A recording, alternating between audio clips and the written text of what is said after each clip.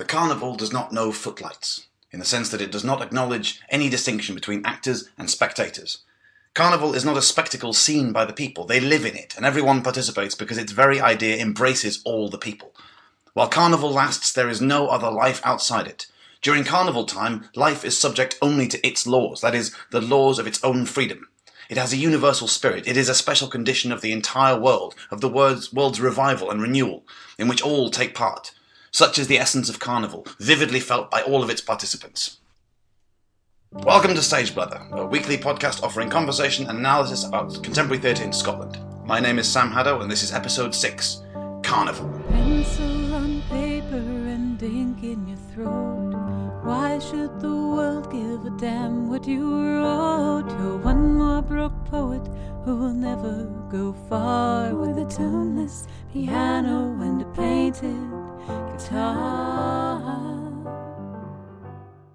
It's June! Summer is suddenly upon us, and having gone through the endless 256,000 months of darkness, we're suddenly in the midst of blazing sunshine, and everyone's going through that, the usual British tradition of forgetting to wear sun cream and then going outside and crisping.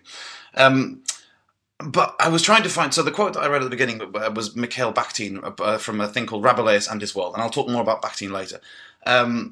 I was going to try and come up with a quote about summer, because I'm quite excited by the notion of summer, because this is my first winter in Edinburgh, and I really feel like I've kind of endured something. But the only quote that I could think of was from Elvis Costello, which is a song that starts, "The sun struggles up another beautiful day, and I felt glad in my own suspicious way," which seemed a bit too cynical for this episode, so I didn't use that. I just thought I'd put it in there, because we're going to have, I think, probably, hopefully, quite an upbeat episode again. And because the topic this week is carnival, or to be more specific, carnivalesque. And there is a subtle difference. Carnival, so to broadly define the carnival. Carnival is kind of an annual event, a big celebration involving a large group of people who get to abandon the normal rules of society for a very brief period of time. And it's a kind of global phenomenon, it happens all over the world. It's called different things, obviously. So carnivalesque is a term that is attributed to a Russian theorist called Mikhail Bakhtin, who lived 1895 to 1975, and he uses it as a way of describing and defining the kind of behaviour that happens in carnival, the things that are permitted to happen outside of the mainstream within that brief period of madness or festivity or fun or whatever you want to call it that the carnival constitutes. And I should say before I start that I'm not as familiar with this topic as I would like to be.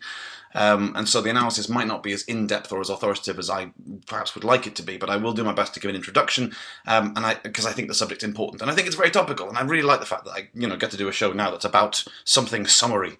And also, of course, this topic does, I think, link in with the previous show that we did on general disobedience. There are some themes and topics that will carry on into this one. Now, I started with that quote from Bakhtin. I quite like it, and I like this notion of, while carnival lasts, there is no life outside it. That within the time of the festival, within the time of the annual ritual of fun, that everything else kind of goes away for a period of time, and that misbehaviour, or behaviour that is contradictory or that is other to the way we would normally behave, becomes the norm, topsy-turvy. The king becomes the clown becomes the king, all that kind of stuff. And I like the fact that it involves a large, this assemblage of people. Bakhtin talks about this assemblage of people, and for us, by that I mean the British, carnival is something that happens in the summer, and the reason it happens in the summer, obviously, is because of the hot climate we hope, warmer climate, I should say, in the summer, because in the winter we live in a very varied climate, and in the winter we can't assemble outside in those kind of large groups because it's too cold. And what's interesting about that as a phenomenon, kind of warm weather and people assembling outside, is that if you look at riots and protests that turn kind of violent, then they will often happen in the summer. From May 1968 onwards, if you think about the fact that 2011 riots that happened in August that swept through England, it was a really, really, really hot time. And people are outside a lot. People are, is that the line from Romeo and Juliet, in these hot days is the mad blood stirring. Things can suddenly spark, and they can, in the hot weather, things can suddenly take on a new and violent life of their own. And that, I think, but that's also, outside of the negative stuff, that's also part of the festival and carnival atmosphere that we get in the summer in Britain, because we all start going to music festivals. Now, and that's kind of really, I'm going to talk about Bakhtin and Carnival, but the focus eventually will be on the phenomena of music festivals. Now, I'm quite a fan of playing a game which probably exists in a billion different brains and is called different things. For me, it's called What Would an Alien Think? And what would an alien think is something that I apply to human phenomena, any kind of cultural phenomena, any kind of behavioural phenomena. And it's the idea is, and try and explain this to an alien. So right from, people committing genocide over whose god is more benevolent, down to children dressing up as strange spherical fruit and going and demanding sweets from strangers, in complete contravention of the usual, safety precautions that we instill in children. They go and demand sweets from strangers every October 31st. And you just, that's two extreme ends of the spectrum. People, genocide and children demanding sweets. And you think, if an alien came down, a being who was completely unfamiliar with human society and human history and human custom and human behaviour, how would we explain this to them? How on earth would we try to say or to provide a logical answer as to why we act in this way? And I think music festivals are a good case study for this, because they're such a strange phenomena in many ways. We sort of, all of a sudden, lots and lots of people get the impulse to go and sit in a field for 3 days, being rained on, where, covered in mud, in various states of inebriation or intoxication, listening to music that often they don't particularly care about, or indeed sometimes forgetting to listen to music altogether, and where they spend so much of the year kind of putting up barriers against one another, and, that whole notion of personal space, and you don't look at people on the tube when you commute and all that kind of stuff, and then all of a sudden they get together in these massive numbers, where they have to communicate with one another, and they eat overpriced food and drink overpriced beer and so on, or they smuggle. But it's such a ritualized, formalized type of behavior that we just kind of take for granted, even though the music festival is not that old in the current incarnation. We think back to, Woodstock and the golden age of music festivals in the 60s. It's really a creature of the late 20th century onwards. But it is something that is an entirely accepted and I think almost indispensable part of our society now, British society in the 21st century. Now, I mentioned rituals. I am going to do a show on rituals in the future. But I think for now I'll just make one statement, which is that rituals change and evolve over time. And as they do, their initial purpose can get clouded over. And in fact, their form can mutate. But that doesn't matter to the ritual, because the point of a ritual is to create something in the present, to do something now. We think about, the bride and groom getting married. It doesn't matter if you know the history of marriage or not. All that matters is that when the two of them say "I do" and all that kind of stuff, then they become, in the eyes of church or state or whoever, this unit. And so the ritual's purpose is only to make meaning in the present. It is not to connect with the past. So it doesn't matter if you go to a music festival and you don't know about the festivals and the carnivals of the medieval period, which I'm about to talk about. All that matters is that you engage in that kind of behaviour now. But I think that the music festival is not a creature purely of the 20th century. I think that it is a new form of something that is actually very old, that we've been doing for centuries. And that is, and this is where I get to Mikhail Bakhtin, and the things that we've been doing for centuries are these carnivals, these which Bakhtin locates in medieval Europe of feudal societies and warring kingdoms and so on, where for a brief period of time, every year, they would have these strange events where they would crown a king and queen of fools, where people would be permitted to openly mock the aristocracy, where God would change, where the state would change. And this was something that was actively not just maintained, but in some ways even promoted by the very state that was being mocked. So, where was I? God, I've already forgotten. All right, okay, so let's go into sorry, my apologies. It gets summer brain, the sun comes out and I've spent too long outside. I myself have gone crisp. And right, I'm going to go into a quote from Bakhtin. This is Bakhtin talking about the kind of origins of festival and the carnival. He says, "Carnival festivities and the comic spectacles and ritual connected with them had an important place in the life of medieval man. Beside carnivals proper, with their long and complex pageants and processions, there was a feast of fools and the feast of the ass. There was the special free Easter laughter consecrated by tradition. Moreover, nearly every church feast had its comic folk aspect, which was also traditionally recognised. Such, for instance, were the parish feasts, usually marked by fairs and varied open-air amusements, with the participation of giants and dwarfs and monsters and trained animals. A carnival atmosphere reigned on days when mysteries were produced. This atmosphere also pervaded such agricultural feasts as the harvesting of grapes, which was celebrated also in the city. Civil and social ceremonies and rituals took on a comic aspect as clowns and fools, constant participants in these festivals, mimicked serious rituals such as the tribute rendered to the victors of tournaments, the transfer of feudal rights, or the initiation of a knight. Minor occasions were also marked by comic protocol, as for instance the election of a king and queen to preside at a banquet for laughter's sake. These occasions built a second world and a second life outside of officialdom, a world in which all medieval people participated more or less, in which they lived during a given time of the year. If we fail to take into consideration this two-world condition, neither medieval cultural consciousness nor the culture of the Renaissance can be understood. To ignore or underestimate the laughing people of the Middle Ages also distorts the picture of European culture's historic development. And so there was a lot in there, I'm sorry, it was a very long quote, but I really like the way that he writes, and I like the kind of enthusiasm and vigour that he gives to his subject. And what he's talking about here is the notion of the carnival as a necessary other, or a shadow, to the seriousness and the sanctity of the religious rituals and the courtly rituals and the social hierarchies of the medieval and later Renaissance period. So you would have these very, very serious things, the crowning of knights and so on, the initiation of knights or the crowning of kings or Easter and so on, but all of them would have their comic counterparts, and those comic counterparts would work in tandem with the serious rituals to, in some ways, kind of undermine the seriousness of the occasions. It's almost like a pressure valve. Okay, so, and the idea is, as the people you say, right, you want us to be good subjects, to bow and to scrape and to serve you and so on, fine. But we need our bursts of irreverence. We need our time to take the piss out of you. And it's peculiar, right, for an autocratic society then to turn around and say, yeah, okay, fine. Provided you're good subjects, we'll give you this brief period of time where you can take the piss out of us. Because you'd think the last thing that they would want to do was to permit the satirising of the very structures that keep them in power. Because subjects always outnumber those above them. And the things that keep the few ruling over the many are usually a combination of fear and admiration. Don't step out of line or this will happen to you. And by the way, we are in power because we're better at this than you are. Or we were born into it. Or, therefore we know how to do it. Or we've been anointed by God, whatever. But if you start openly mocking and ridiculing those above you, then you start to taint the image of superiority that they have created. You start to make them look like fallible, weak and ridiculous human beings. Exactly the same as everyone else. And then, surely, you start to get people's minds ticking over. Why are these people in power? If they're just as ridiculous as me.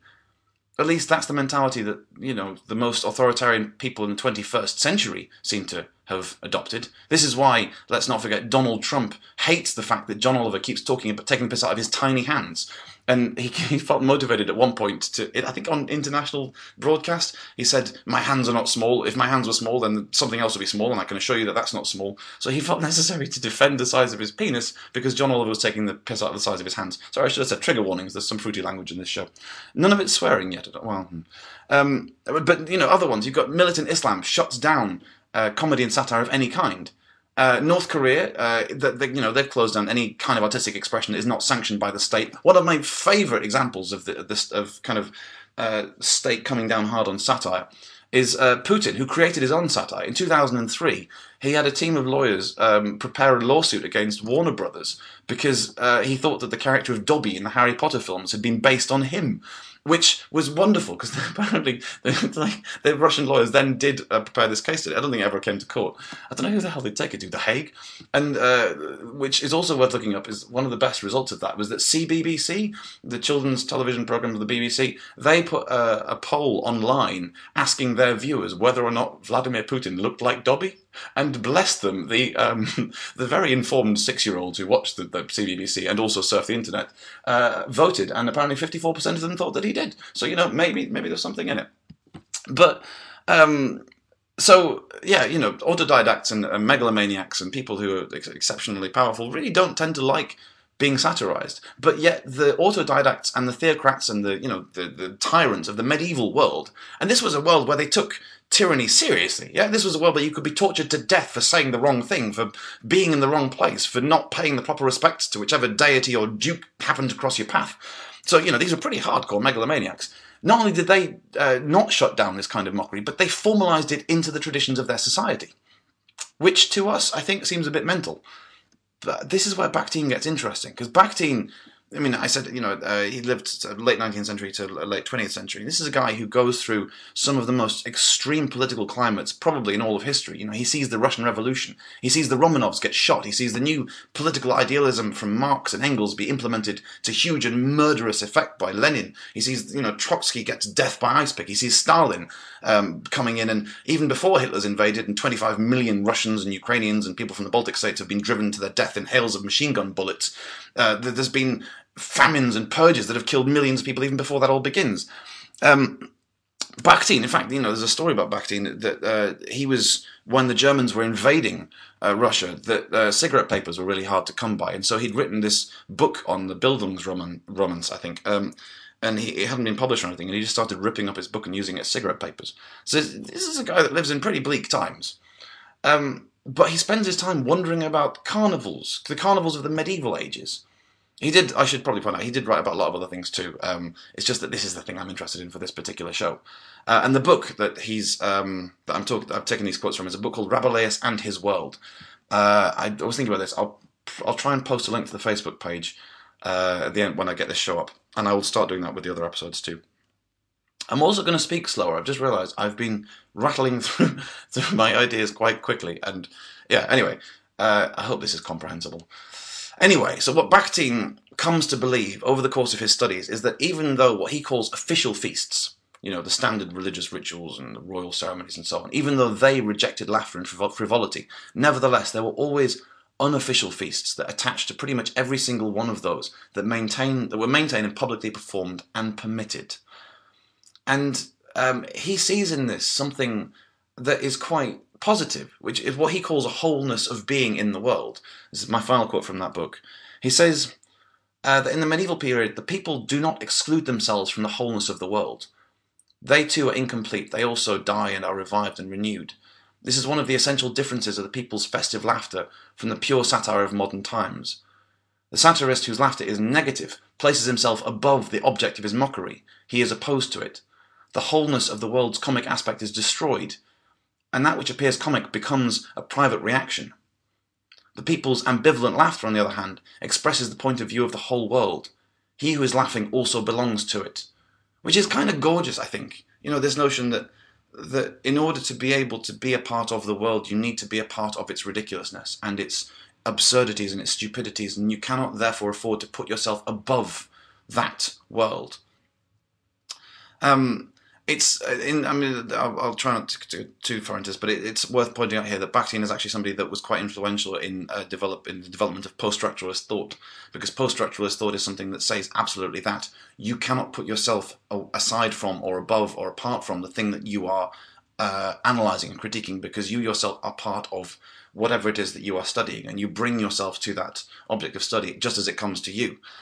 And what he's saying about when he compares satire in the 20th century to satire, it would have been 20th century by that point, to satire in the medieval period, is that he thinks satire in the 20th century is this kind of disengaged, disenfranchised, somehow dislocated perspective where people stand above something and mock it. Whereas in the medieval period, even though, and it should be remembered, even though this was a society of extraordinary social hierarchy, to the point at which your movement was restricted based upon your station in the world. Of course, we still have that. As I mentioned in a previous episode, politics of space still exists, but it was a much more, I think, manifest and formalized restriction of movement in the medieval period than it is now. That may be a tendentious statement, and I'm sure if somebody wants to argue with me, by all means, please do argue with me. I'd love that. And there is also, of course, a bigger question with Bakhtin, which I'm not really going to be able to answer here. And it's bothered me for a while. And it's to do with the political potential of carnival. Because carnival, according to Bakhtin, seems to operate as a kind of release valve, or a way of, and therefore a way of maintaining the status quo. That all the laughter and all the frivolity, if it just acts as a counterpoint to the oppressiveness of everyday life, then does it not just reinforce everyday life? I want to subject you, fine. And you say, okay, but 1 week of the year, then you've got to let me get drunk and sing rude songs about you. And I say, fine. Is that really giving us much to work with? or does the carnival function like a drug? You know, what Marx would have called an opiate of the masses, something that offers temporary deferral of a problem but does nothing to help find a solution. So, you're being oppressed, you're being mistreated, you're indentured into servitude, you can't move around, you've got no money, and a few people are living in luxury. But just think of Carnival, think of the 1 week of the year where you get to pretend that everything's fine and you're actually enjoying yourselves and so on.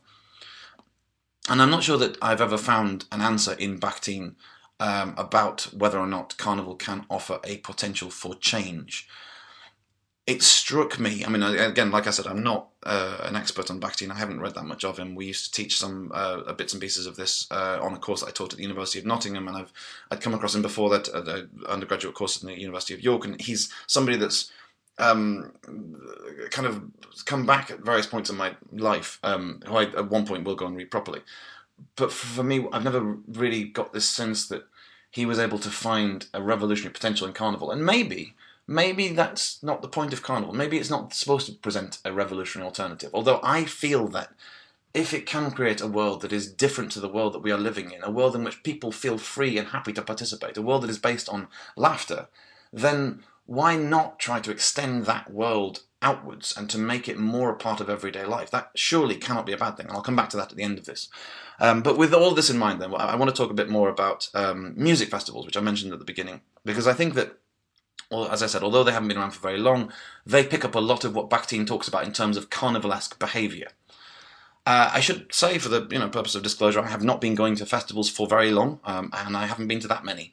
My first proper big festival was Sonar in Barcelona when I was about 25, and since then I've been to a few sort of notable examples, being Boom, which is a psytrance festival in Portugal, Gucha, which was a Serbian trumpet festival.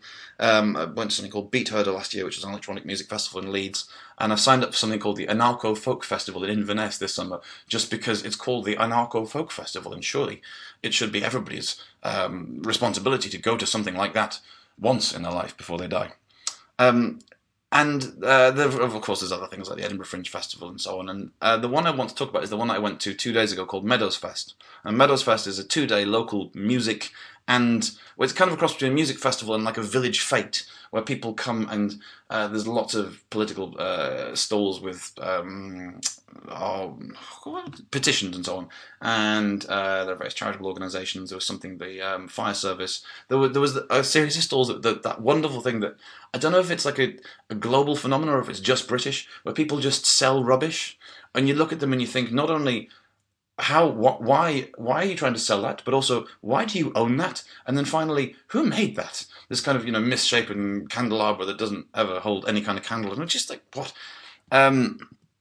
But yeah, so as I mentioned, I think festivals are a kind of a descendant of the medieval carnival, because they're exciting. People put a lot of effort into the costume, into face paint. If the organisers are good, there'll be plenty of decoration and spectacle. There'll be food stalls selling overpriced stuff. The festival the other day, there was a food stall selling chips for £4, and then there was another one like about 20 feet away selling them for £2. Very peculiar. And you get a release at festivals, I think. It would be different, and imagine trying to explain that to an alien. Imagine trying to explain the reason that you go to these things and the feeling that you get from being at a festival, even though it can be quite uncomfortable, even though it can be often quite irritating, the volume of music or the conversations and so on. But you do feel something at festivals which is quite unique, and despite the fact that you can't explain to an alien why you go and sit under a flimsy bit of canvas in the field in the rain, covered in mud and so on. Not sleep, you eat badly, you make questionable decisions. The fact that it is so hard to describe is probably one of the best things about it. Festival feeling trumps everyday logic. It's like, because festival. My experience at the Meadows Fest was unusual in that I only went for a day, and I took my 2-year-old son.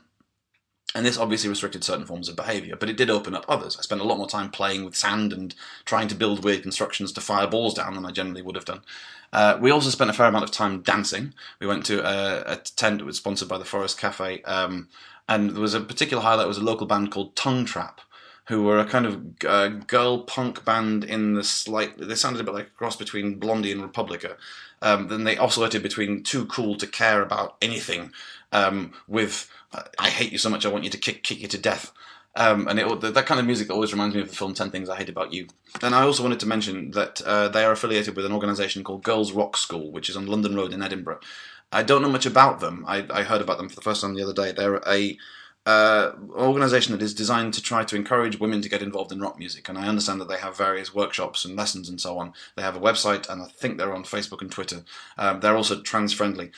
They sound brilliant, so if anyone's listening to this who happens to be a woman or trans and is in Edinburgh, wants to get involved in rock music, or knows someone who is, please pass that on. Girls Rock School, London Road, Edinburgh. My son thought it was brilliant, which was fun. It wasn't the first festival we'd taken him to, or I'd taken him to. My ex and I took him to a comedy festival when he was about 6 months old. We took him to see Tim Minchin. He fell asleep through most of it. But this one, he was very much awake and dancing his head off in that kind of stompy way that toddlers like to dance, which I think is dancing. And what was also quite lovely was that in terms of collective behaviour, is that when you take toddlers out into the world, you quickly learn two things. You learn to be apologetic. Sorry, my child has just spat into your handbag, kind of thing, and enraged. What do you mean you're not taken in by his innate brilliance and cuteness? You should be grateful that he spat into your handbag. And it's quite exhausting trying to maintain the two at the same time. But at this festival, no one batted an eyelid at any handbag spitting. In fact, he ended up stealing somebody's tennis ball, and the person didn't seem to care. And everyone was incredibly good with him, which was really relaxing. And that's what got me into thinking about behaviour and about the way in which festival behaviour can be something positive and something that maybe could extend beyond festivals. And this gets us back to Bakhtin. Because what I was pondering as I left this festival was, why does this kind of thing have to be restricted to such short, self-contained events? I mean, in some cases, particularly pharmacologically, I suppose, then yes, some of the kind of behaviour that are indulged at festivals would potentially be quite harmful if they were practiced in perpetuity. Fine.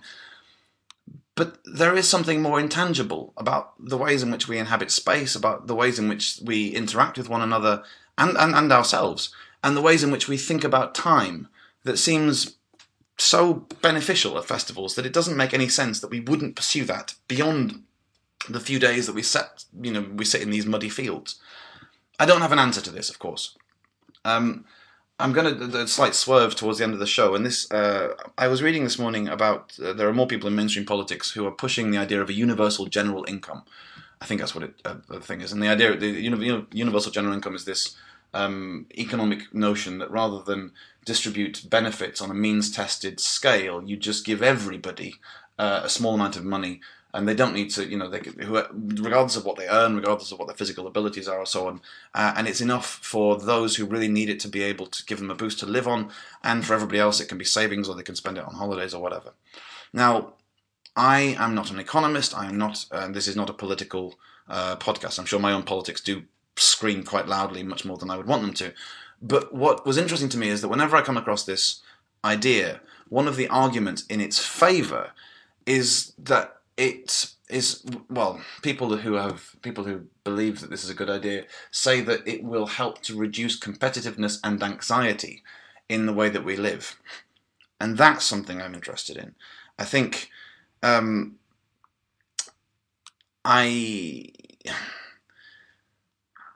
like to end with a question. I don't think it's a question that I'll be able to answer, or I don't think it's a question that we'll be able to answer in our lifetimes, because I am actually quite pessimistic. But I would love to be proven wrong.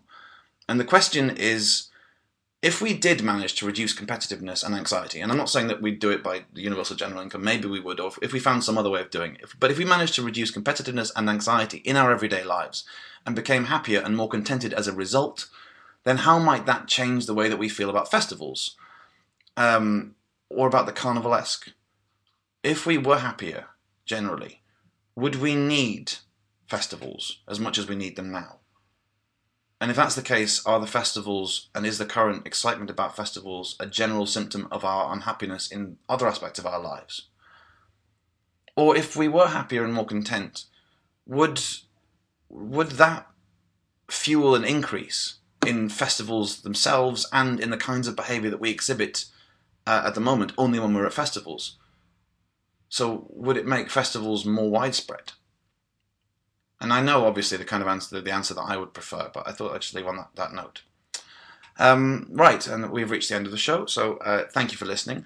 I'm sorry that this episode took so long to come out, because This was because it's been an insanely busy couple of weeks. Because we've essentially gone over into next week now, there will not be an episode this coming Friday, but I'll do one for the following week, and then normal weekly service will resume.